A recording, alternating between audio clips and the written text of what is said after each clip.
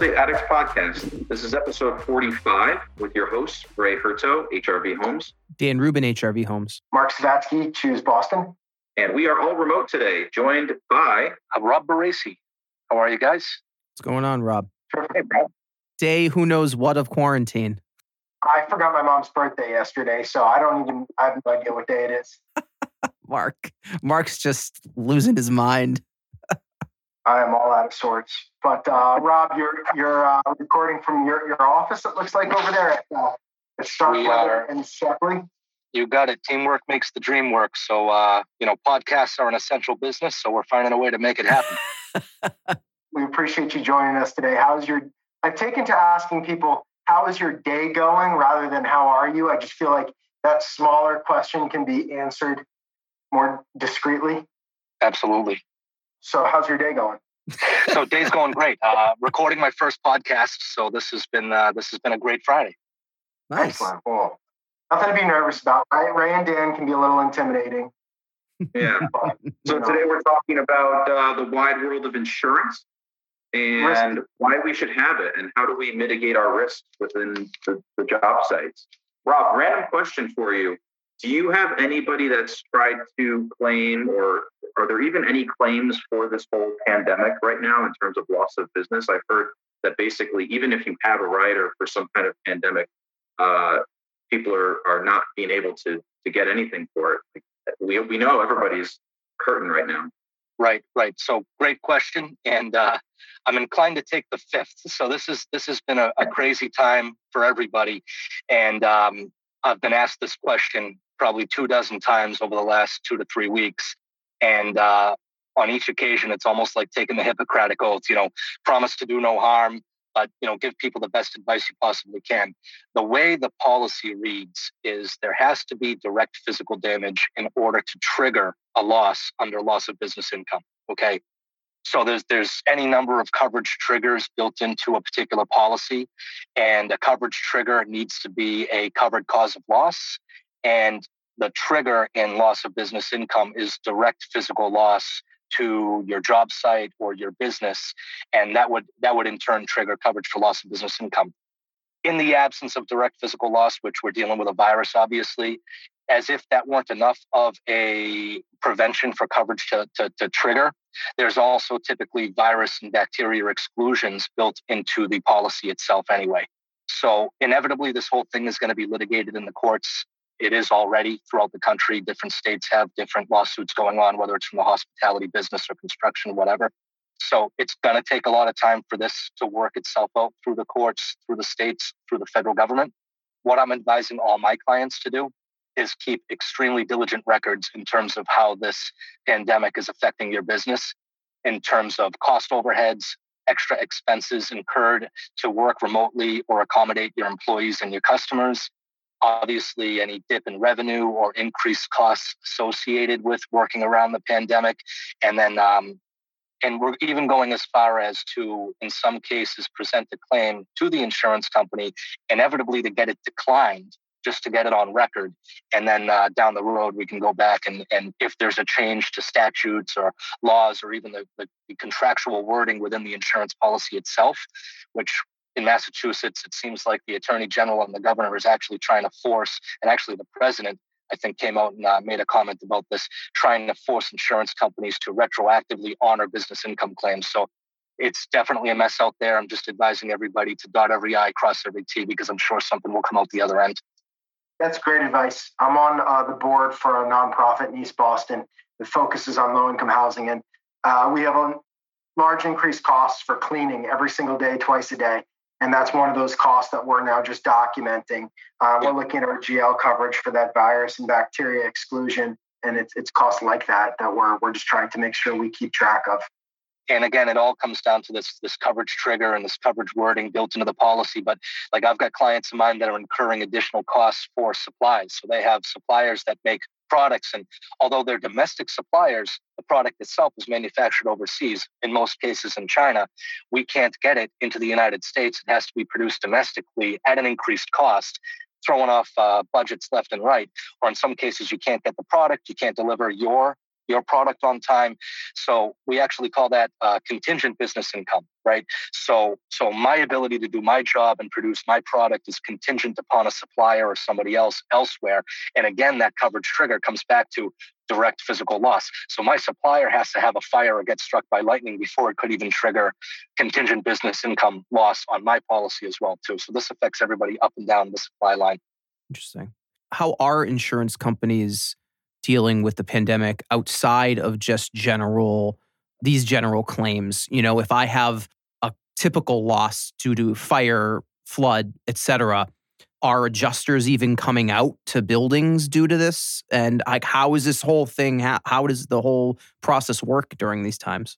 Great question. So fortunately, I haven't had a fire in the last month and a half, 2 months. But on everything that I can see, from audits to pre-inspections to loss control, everything is being done remotely. So adjusters and auditors and risk control and loss control safety specialists, they're not going out to job sites. Everything is done either by phone or by email or remotely. So again, fortunately, I haven't suffered a physical damage loss in the last month or two, but I would imagine that if it were to occur, everything would have to be done with pictures, maybe a virtual tour. You know, everyone's going to have to find a way to make it happen, because who can sit on their hands for 2 months with a building that's burned out, not recoup any expenses to try to get themselves back in action and indemnified properly. And so moving past the COVID-19 insurance stocks, let's think more broadly in terms of risk management. As a developer, I kind of think of maybe 3 to 4 different food groups for insurance: general liability, builder's risk, workers' comp, and then maybe a dwelling and fire policy. I think one question just from the get-go is, we have an active project. Builder's risk and general liability are 2 very important policies. Can you talk a little bit about the differences and what each one covers? Sure. So I'm actually inclined to take a step back, right, and just explain that insurance policies are a contract, right? They're a contract between you and the insurance carrier, basically stating that you're going to promise to execute on XYZ in return for an insurance carrier promising to indemnify you in the event of a loss. So that XYZ is very, very often overlooked, and I can't underestimate. I'm giving you like a typical political answer and taking a hard left turn and not answering your question whatsoever and going in a completely different direction. But I will come back to it, right? So that XYZ that you're promising to do as an owner, developer, general contractor is to have proper risk transfer for what you're subbing out and the people that you're bringing onto the job site, right? For the coverages like general liability, workers' comp, property that's being installed, property that's being delivered, et cetera.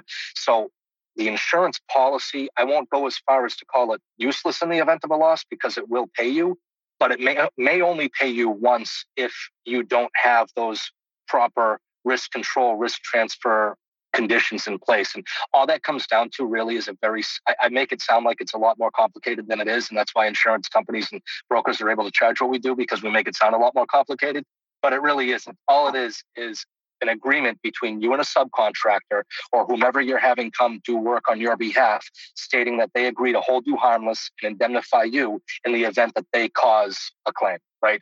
The buck should stop with them. And that makes practical sense. You know, you have a plumber that's working on your behalf. They don't seal a pipe properly. They turn the water on. It leaks everywhere. Who should pay for that claim? You or the plumber? The plumber, right? He caused it. He didn't do what he was supposed to do. And at the end of the day, the buck should stop with him. It's real simple. I call it the superfecta, right? So it's hold harmless and indemnification, additional insured. So you're getting added as additional insured on whomever you're hiring. Primary and non-contributory wording, basically stating that their policy is primary and your policy is non-contributory in the event that they cause a loss. And then waiver of subrogation, basically stating that, again, they cause a loss, their insurance company pays. Their insurance company cannot therefore go and get their money back from your insurance company. Okay? Rob, can you back up a little? Sure. Those listening, starting with hold harmless and then additionally insured. Can you give a little more on each of those? Yeah, so it's techno babble on our part here, but basically hold harmless states that the person agreeing to that contract is basically stating that they're not going to hold your feet to the fire in the event that they cause a loss. They're holding you harmless. You're not involved. you're not going to get suit papers if they drop a wrench on somebody's head. The buck is going to stop with them. And so that's a feature of a contract, a feature of a subcontract between you if you're acting as a general contractor and your subcontractor. Correct. And that should go up and down the line. So I wrote an article probably 5 years ago called The Hot Potato of Indemnification. So you've got owner, and then you've got the design team, and then you've got general contractor, and then you've got subcontractor, and then you've got subcontractors. And it's not a malicious thing, but everybody should be pushing that hot potato of indemnification and hold harmless, pushing it down the line so that whoever actually ends up causing the loss should be the one to pay for the claim, you know? And all these things really need to dovetail and work together in order for a claim to be adjusted properly and for everybody to come out of it the same way that they went into it. So the insurance company is simply the financial mechanism used to pay for the loss. It's incumbent upon us as brokers and you as a GC and the owner and the developer, everybody to communicate together in terms of what their expectations are for a claim to get adjusted. Who's responsible for what? And really, it sounds a lot more complicated than it is. I've got a simple 2-page contractor, subcontractor contract that I recommend to my clients in the absence of a contract that they should utilize. And basically all it does is stipulate who agrees to what, right? You're gonna work safely. You're gonna keep a clean job site. I'm going to pay you on time. And oh, by the way, you're going to hold me harmless and indemnify me in the event that you cause a claim. Here's some minimum insurance requirements that I expect you to carry. And then you're going to add me as additional insured, including completed operations on your policy. And all this stuff, Mark, doesn't cost anything. 9.5 times out of 10, it's built into the insurance policy already. We just need to tell the insurance policy how we want them to pay, if that makes sense. One thing you just said there that struck me is, and including completed operations for the subcontract. Sure. Is that something I should look for? Like if I get a certificate of insurance from my plumber, it names me as an additionally insured or my entity. Yes. Should I be looking for like some line within that certificate that notes that they have completed operations coverage? Absolutely. Just as important as getting it on the certificate, actually more important is having it in a contract. As long as it's in the contract, it will trigger it under the policy because all general liability policies have contractual liability built into it. So that basically you're insured for the types of contracts that the insurance policy stipulates that you put your name to. You know, one of them is sidetrack agreements, elevator maintenance agreements, something to do with railroads, et cetera, and contractual liability for construction. All right. If they don't have it, but they signed a contract that says that they're responsible for, then I can rely on that. So the certificate of insurance is one step away from being meaningless. All it is proof of coverage at that particular time that your plumber has a policy in effect with those limits that are stipulated on the certificate of insurance. That could change tomorrow. Right. So it's very important to have it in a contract that you're requiring completed operations and then getting that certificate of insurance and documenting your file together. So there's varying kinds of additional insured endorsements, and they've evolved over time since 1985. In 1985, there was one additional insured endorsement, and that's the gold standard. And it's very difficult, near impossible, to get that 85 edition, right? Over time, they've split it into 2 forms, the CG 2010 and the CG 2037. One is ongoing operations and one is completed operations. So it's very important to have both those together. And again, 9 times out of 10, whoever you're hiring is going to have that blanket additional insured endorsement. Every carrier has a different one, Travelers, Selective, you name it, they have their own blanket additional insured endorsement that will give both built in together. And again, that blanket endorsement is probably going to include waiver of subrogation, primary non-contributory, and all the basic things that are usually involved in a construction contract. So a lot of guys, general contractors and subcontractors get very shy about asking for this stuff because either they think it's going to cost money or it's going to open a can of worms. 9 times out of 10, it's already built into the policy anyway. It's just a matter of putting it in writing that's what you're requiring of them. So you're saying that you still need to get the additional insured certificate of insurance, even though I think earlier you mentioned that it's kind of useless because it's just point in time. But most importantly is the contract. And everything has to dovetail together. So the contract, the certificate, and the policy from the sub. everything needs to back itself up. So that for what you're requiring in a contract, by right, the subs broker should be providing you a certificate compliant with that, stating that everything you're asking for in that contract, that superfecta of hold harmless, indemnification, additional insured, waiver of subrogation, primary non-contributory, that's included in their insurance policy. And the certificate is just proof of that at that time. So yes, I would say get it in writing across the board. Absolutely. If I get a certificate of insurance naming my company as an additionally insured, would you recommend that I also name me personally as an additionally insured party? Probably more do it. I don't know why.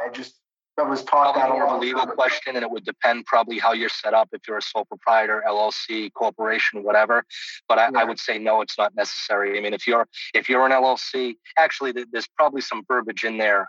I give most of my clients like a sample certificate of insurance that they should be providing to their subs, and usually it says some verbiage along the lines of Joe Smith LLC, its members, employees, agents, the rest of it are included as additional insured. And that's really all you need to do. Not to berate this topic any longer, I've seen on almost all the COIs that I get that it's covering you for general liability, but there's no mention or specific exclusion for the workers' comp side. Is that an industry standard, or are we doing something that we should change? So it's nice to get everything together on one certificate of insurance, and more often than not, you're able to. So you've got the general liability. You can usually put in some specific property coverage, but basically it's general liability, auto liability, workers' comp, and umbrella. And then there's a little box on the bottom that's left blank for coverages that we can include, like pollution liability, professional liability, employers, EPLI coverage. But you should be able to get the workers' comp on the same cert. The only time that you're usually not able to do that is when the subcontractor has their workers' comp in the assigned risk pool in Massachusetts. Only then the broker has no authority to issue proof of coverage on workers' comp. That can only come direct from the carrier when it's written in the assigned risk pool. And I'll tell you, most smaller sole proprietor trade contractors will probably have their workers' comp in the assigned risk pool. General liability. I'll share an experience. Let's go back to that. We were talking about the hold harmless, primary, additional waiver of subrogation. Yeah. Yep. Primary. Yeah. The superfecta.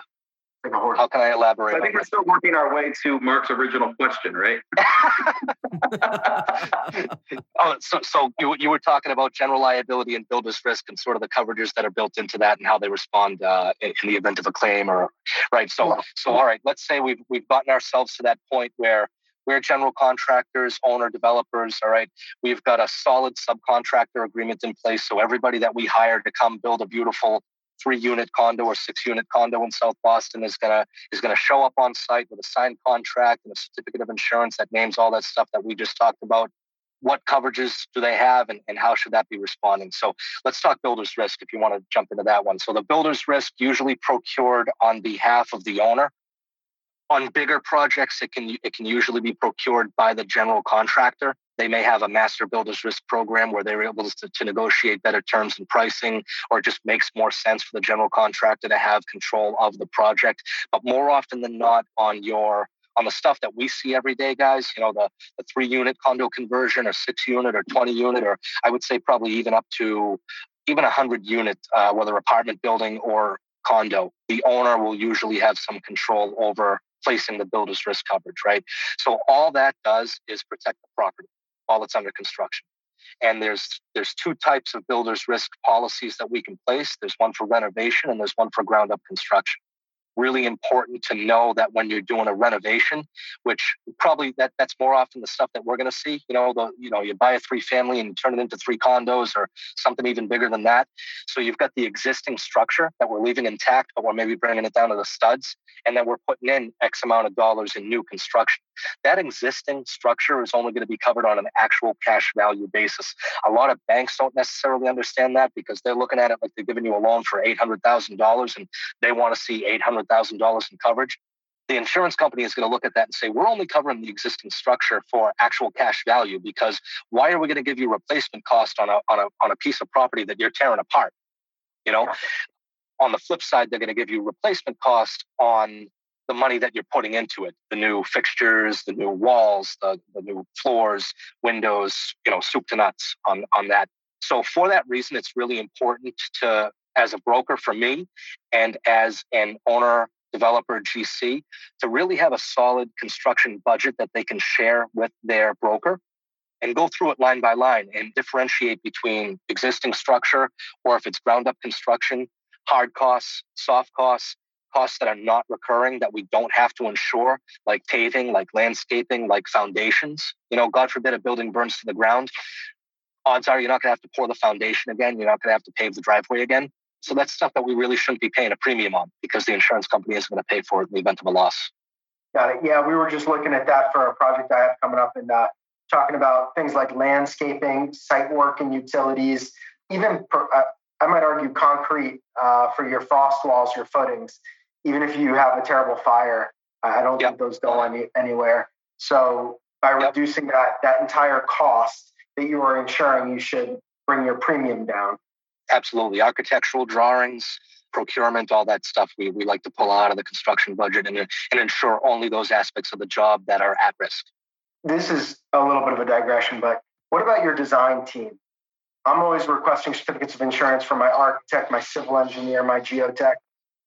Should we have similar insurance riders to our contract with them? What are your thoughts there?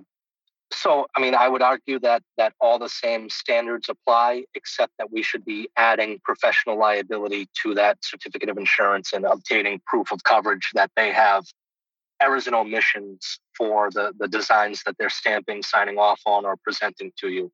Other than that, I would say that it all stays the same. And I'd actually take it a step further, and people listening may have different opinions on this, and I sort of go back and forth myself as well, too.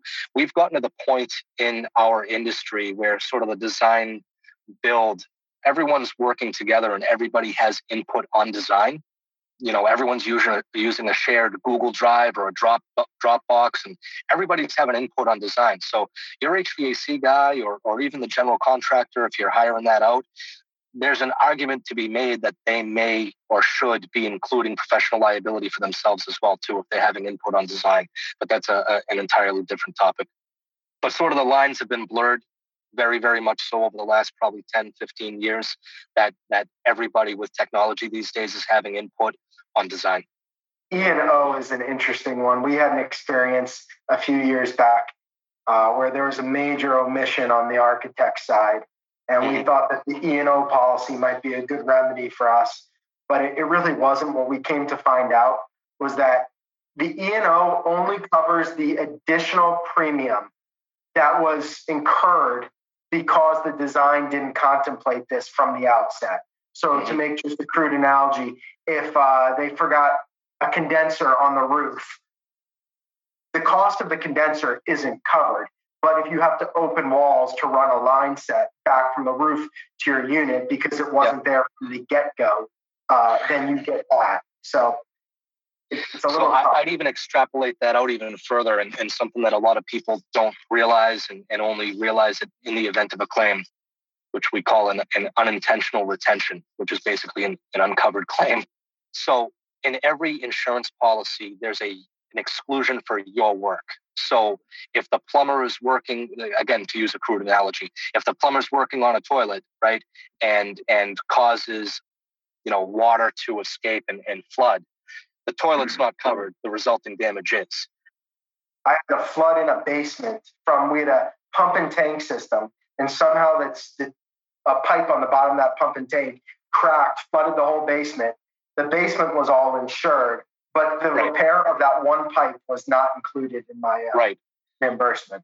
And that can be really problematic depending on how an adjuster or how an insurance carrier interprets what's considered that contractor's work. So take a fire sprinkler contractor, for instance, right?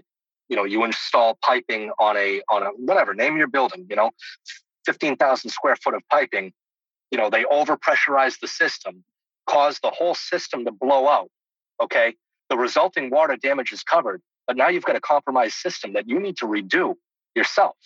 Well, the fire sprinkler contractor does anyway. The system itself, there's an argument to be made, could not or would not be covered. All right. You could be talking $30, $40, $50,000 to replace that entire system because it's compromised now. So very, very important to note the your work exclusion and have a construction specialist that's gonna argue on your behalf in the event of a claim with an adjuster or with an insurance carrier. I don't know if we're bleeding into the next potential topic here, and I know you mentioned it earlier as a piece of the policy that you should get completed ops. I don't know if the example you were just mentioning is if something's happening during construction or is it one and the same? Can you just tell us a little bit about completed ops and how long it's in effect for after your contract is done, the last bills are paid, Sure. the condos are sold, that sort of thing? So completed ops is probably your most important coverage in the general liability policy. You know, it's one thing to have general liability in the event that somebody causes a claim while they're on premises, while they're on the job site. You know, God forbid, scaffolding collapses or something like that, or somebody drops a hammer on somebody's head. But after you walk away from that job, construction defect claims, right? That's basically your completed ops coverage if there's a problem after the job is done.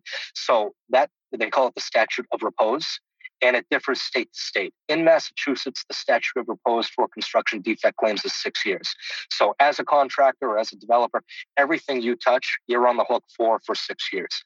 And that's why, to be honest with you, that additional insured endorsement for completed operations is so vital and needs to be A, stipulated in a contract, and B, included on a certificate of insurance. Because if that sole proprietor plumber only has, the CG 2010, one half of what we're looking for, which is basically covering you as additional insured while they're on the job site, but after they walk away, they may have that completed operations coverage, but if we're not stipulating or asking for it in a contract, there's a potential that the coverage may not be triggered 1 year, 2 years, 3 years, 5 years down the road. 10 times out of 10, completed ops is included on somebody's coverage. So you've got your premises and your ongoing operations limit, you've got your general aggregate limit, and then you've got your products and completed operations limit. And then you've got your personal injury and advertising and fire legal liability and stuff like that. But 10 times out of 10, the coverage is always there. It's a matter of A, asking for it in a contract, and B, making sure that you're getting the right additional insured endorsement on the certificate of insurance. Sure. Can we run a quick example? So say, for example, you're 4 years into it, the sale and the work is done, and there's something wrong with the HVAC, but now your HVAC guy who did have the completed ops coverage, that contractor is no longer in business. What happens? It just, the insurance companies just deal with it, or what happens if you can't even get a hold of that contractor? Yes, I mean, that's why they have courts. But essentially, we've already walked away from this project, right? Is it a condo or an apartment building? Odds are there's a multi-peril policy on that building itself. Ideally, so let's say we've got it with Travelers Insurance and the HVAC system causes a fire because it was improperly installed. We're talking $100,000. The insurance carrier is going to come in and pay that $100,000. They would love to then go back to the contract and then go back to the certificate of insurance, see who installed it. We see this a lot on roofs, to be honest with you, where you've got, a roof that was improperly installed, or they try to go back to the contractor. Essentially, that's where that subrogation aspect comes into play. And that insurance carrier is going to look to subrogate against the contractor, the HVAC contractor. If he's not around, Travelers or whomever is going to get stuck with that loss. Interesting. That's a helpful example.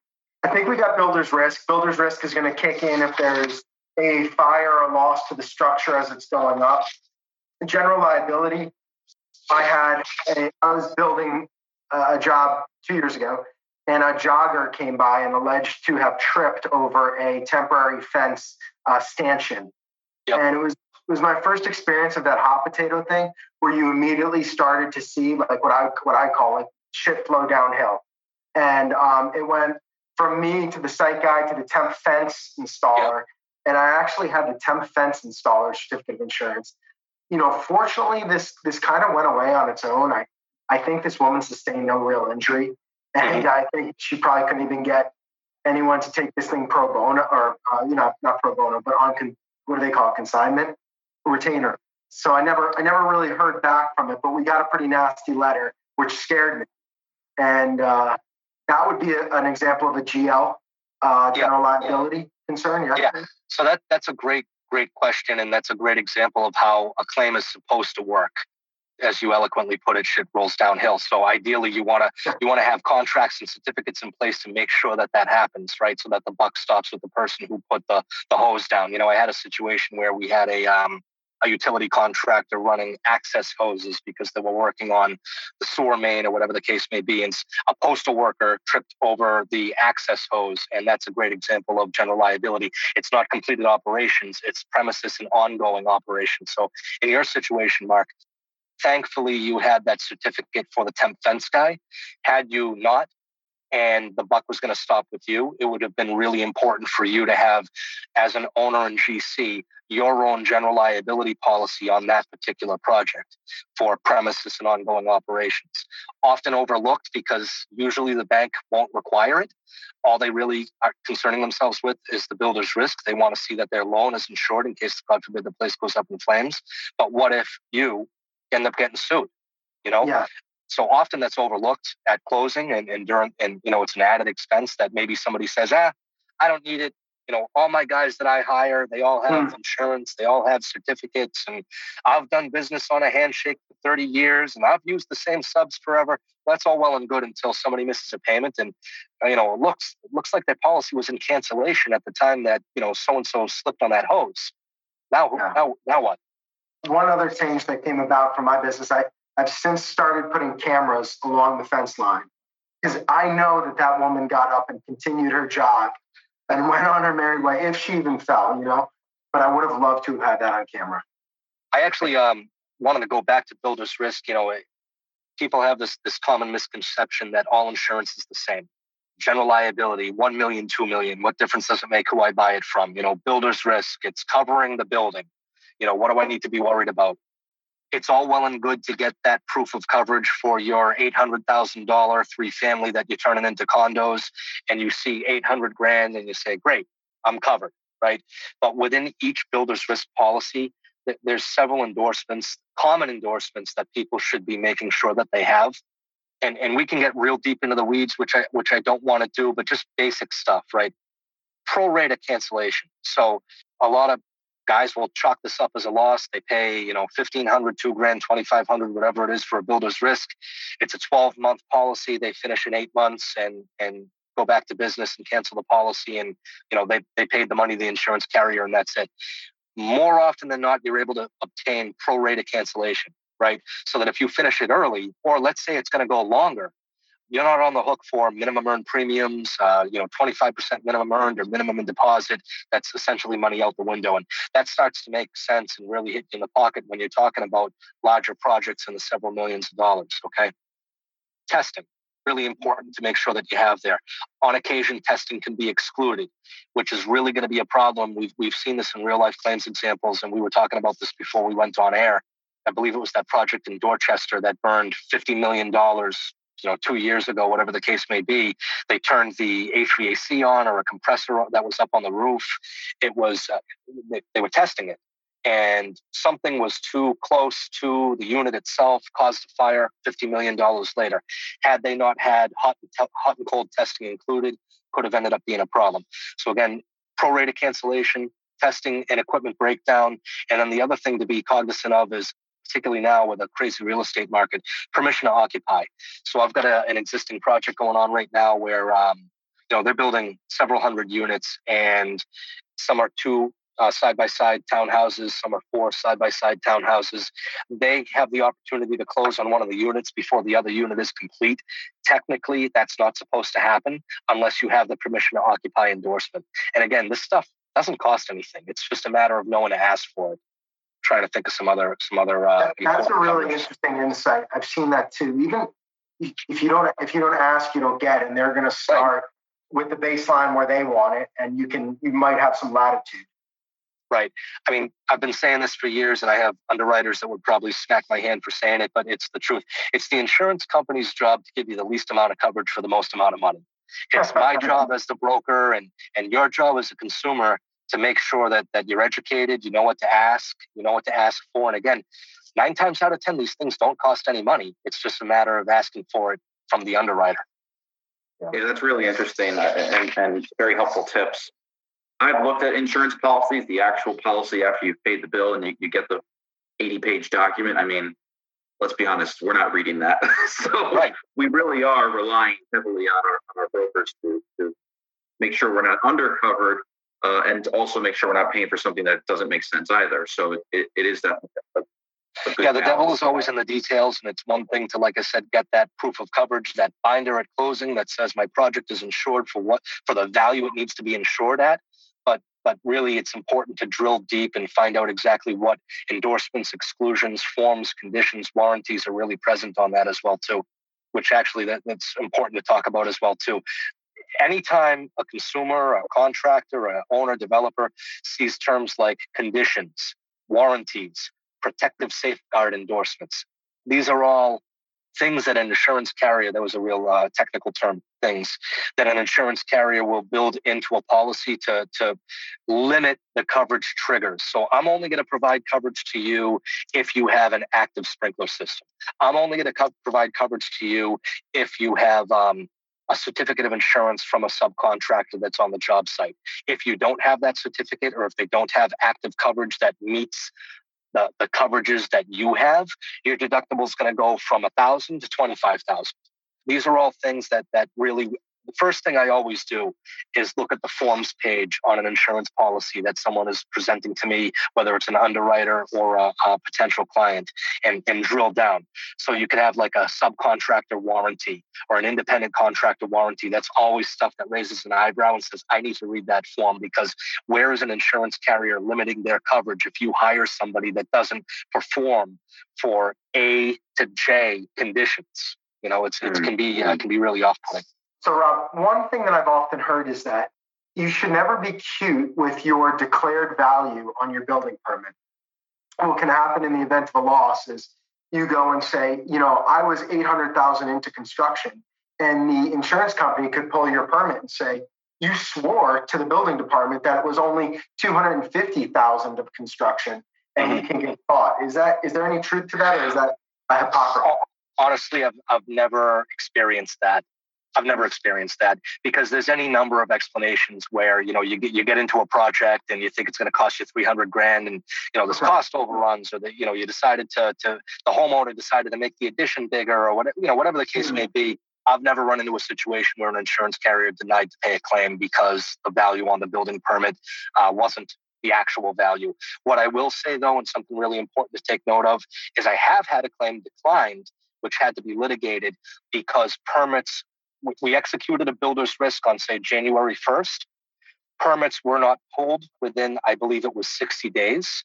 And on the 68th day, we had a pipe burst, and the carrier denied to honor the claim because they said, you basically let a home or a property sit there vacant without doing any work to it and without pulling permits. And there was any number of reasons, or valid reasons, why permits weren't pulled. And were they actually doing work on it? Well, we were cleaning up the yard, we were cleaning out the basement, we were in and out of the property, but we didn't pull permits yet, and we didn't start gutting walls or anything like that. And that's not the purpose of a builder's risk policy. They should have had a vacant building policy on that. Ultimately, it was litigated. Ultimately, the insurance carrier paid some money out, but who wants to deal with that? Right. It's a nightmare. One other quick question I had was with respect to workers' comp. So we're structured in a way where when we pull the building permit, we need to fill out a form saying that we have no employees. We still have a workers' comp policy, but it's really to, I guess, protect us in case any of our subs either don't have a policy or they're underinsured. Can you shed a little more light on how workers' comp policies work in general for both the GC and the subs themselves? Yeah, great question. And occasionally a gray area, because realistically, I think people, particularly, owner, developer, GCs are under a misconception that we can just sort of give you like a blanket workers' comp policy that's going to cover everybody and anybody. And it really doesn't exist by right. The insurance carrier wants to collect the premium for their real exposure that's on the job site. But obviously, if you don't have any employees and everybody you hire has workers' comp, basically your policy is just a placeholder and sort of a quote unquote catch-all in the event that, like you said, the plumber doesn't have comp, or he hires a guy that doesn't have comp, or, their policy lapses or something like that. So to answer your question, like I said, I hesitate to even go on record and say, yeah, we've got these I've got a few blanket workers' comp policies on the shelf that I can throw at you, no problem. But, Usually that type of exposure is going to get picked up at audit. So basically what you would get as that owner developer GC is that they call it like an if any policy, which again, that's not a technical term. It doesn't exist, but you'd list several class codes on there for guys that you would hire, your electrician, your plumber, your framer, your roofer, your whatever. It would be on an if any basis. It would come in at minimum premium, probably around like $700-800, allows you to pull the permit. You'd probably get audited at the end of the year, and the auditor was going to say, all right, let's see your checkbook register. Who did you write checks to? And I need a corresponding certificate of insurance for every contractor that you wrote checks to. In the absence of that, we're going to charge you for, $5,000 that you paid to Joe's Plumbing under the plumbing class code at $3.60 per 100, whatever the case may be. I had that exact experience at the end of the year last year. It wasn't super pleasant, but fortunately, my paperwork's pretty organized. But yeah, you end up playing catch up, and you're on the phone and calling your landscaper and your plumber and your electrician, say, hey, give me a cert for last year. I'm getting an audit. They want to charge me X amount. Maybe people realize this, maybe they don't. You can always dispute an audit. Very often, if you don't respond to an audit, everybody's busy, paperwork gets lost, whatever the case may be. The carrier will issue what's called an estimated audit, and basically they'll just double your premium for last year to get your attention. And then you get a bill and you call up your broker and say, what's this all about? And it's an estimated audit because you didn't respond. Call them up, schedule it. You can get yourself out of this and just provide them the paperwork. Or if they do perform an audit, let's say they change class codes on you, or they, very often a contractor will have a guy that sort of goes between two different jobs.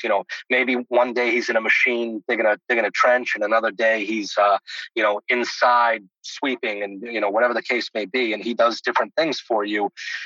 If your records aren't diligent and you're not keeping his hours accordingly, there's an argument to be made, and very often it is made, that they're going to take that employee's entire payroll and put him in the highest rated class, which can really be a shock for some people. So it's, again, the devil's in the details. Awesome. This has been great, right? I think just to summarize it, I think we really covered builder's risk, workers' comp. We talked a lot about the things that you should be looking for on those policies and different little technicalities that you should protect yourself from and look for. And then we talked a lot about the features of a contract and why it's super important to do the right things up front so that the insurance you think you have will actually perform if you need it to. And this whole hot potato trickle down policy claim process is probably about as fun as it sounds. So, just everybody be safe and take your time with the work.